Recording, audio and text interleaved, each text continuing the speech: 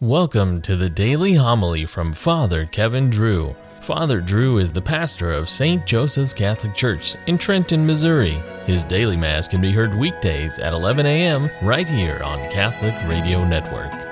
And now, here's Father Drew.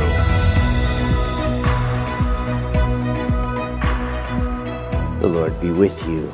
A reading from the Holy Gospel according to Matthew. When Jesus saw the crowds, he went up the mountain. After he had sat down, his disciples came to him.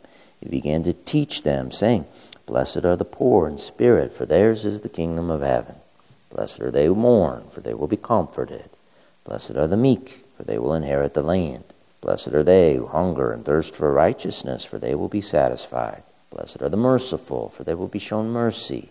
Blessed are the clean of heart, for they will see God. Blessed are the peacemakers, for they will be called children of God. Blessed are they who are persecuted for the sake of righteousness, for theirs is the kingdom of heaven. Blessed are you when they insult you and persecute you and utter every kind of evil against you falsely because of me. Rejoice and be glad, for your reward will be great in heaven."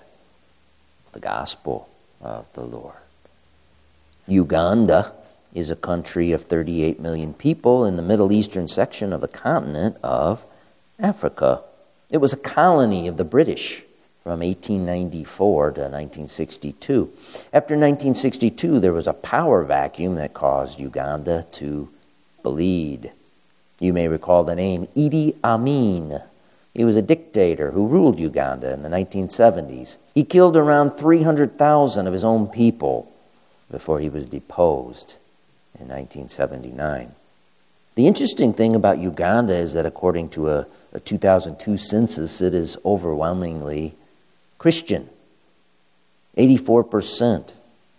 And 42% of the Christians are Catholic. 36% are Anglican. Another interesting thing about Uganda has been its successful fight against HIV and AIDS, which has ravished the African continent.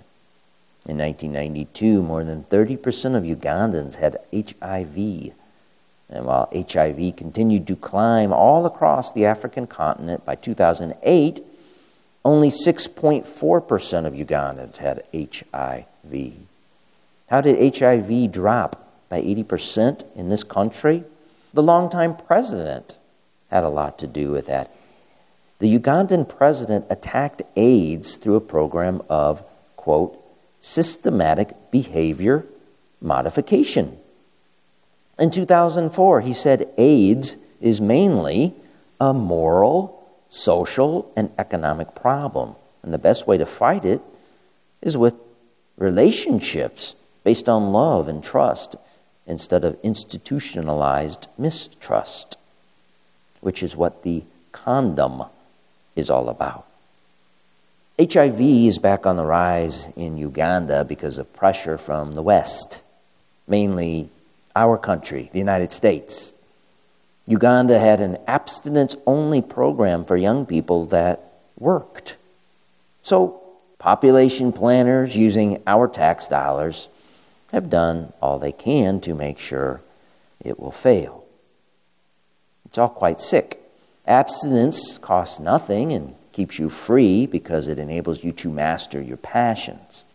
Big pharmaceutical companies make money on contraception, and it enslaves people by selling birth control, which involves no control or discipline at all.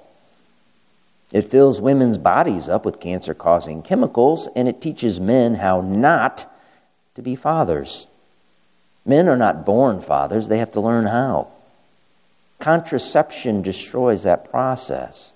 That is why the church, from her very beginning, has always taught against it as an intrinsic evil.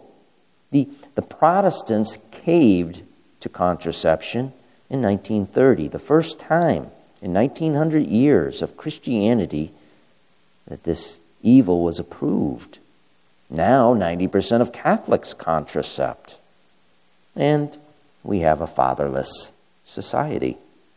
King Mwanga II of Uganda was quite sick himself. Our saint today, Charles Lwanga, got caught up in the king's anti-Christian persecution in 1886. You see, King Mwanga was a notorious sodomite, and Luanga and other Christians fueled his wrath by protecting young men from the king's sexual advances.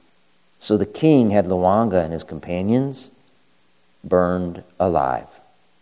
Not very tolerant or inclusive of the king, was it? In February of 2014, the then President of the United States condemned a law proposed in Uganda that sought to criminalize homosexual behavior, especially among prostitutes, in order to curtail the rise of the HIV virus. The President of the United States said that this behavior, however, is a, quote, fundamental freedom, a universal right.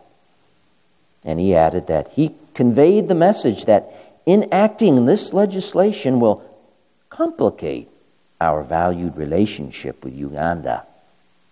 In political speak, that meant that the U.S. government would withhold money used to help impoverished Ugandans. That wasn't very tolerant or inclusive of our then president, was it? Charles Luanga was canonized a saint by Pope Paul VI in 1965. He joined the rolls of other famous African martyrs like Cyprian, Felicity, and Perpetua. St. Augustine was from Africa. St. Augustine wrote about two cities that populate the earth. One is the city of man, and the other is the city of God. We have to make sure we always swear allegiance first to the city of God, the city that lasts. The city of man passes away soon enough.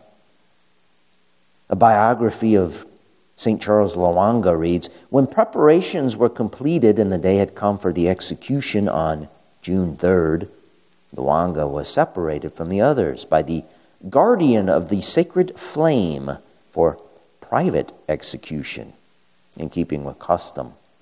As he was being burnt, Charles said to the guardian, "It is as if you were pouring water on me. Please repent and become a Christian like me." Let us pray for the United States. Let us pray for our current president, the leader of the city of man. Let's pray for our country because of the shameful pagan conduct it promotes all over the world. Let's pray that the water of the Holy Spirit will pour down on all of us and wash us clean.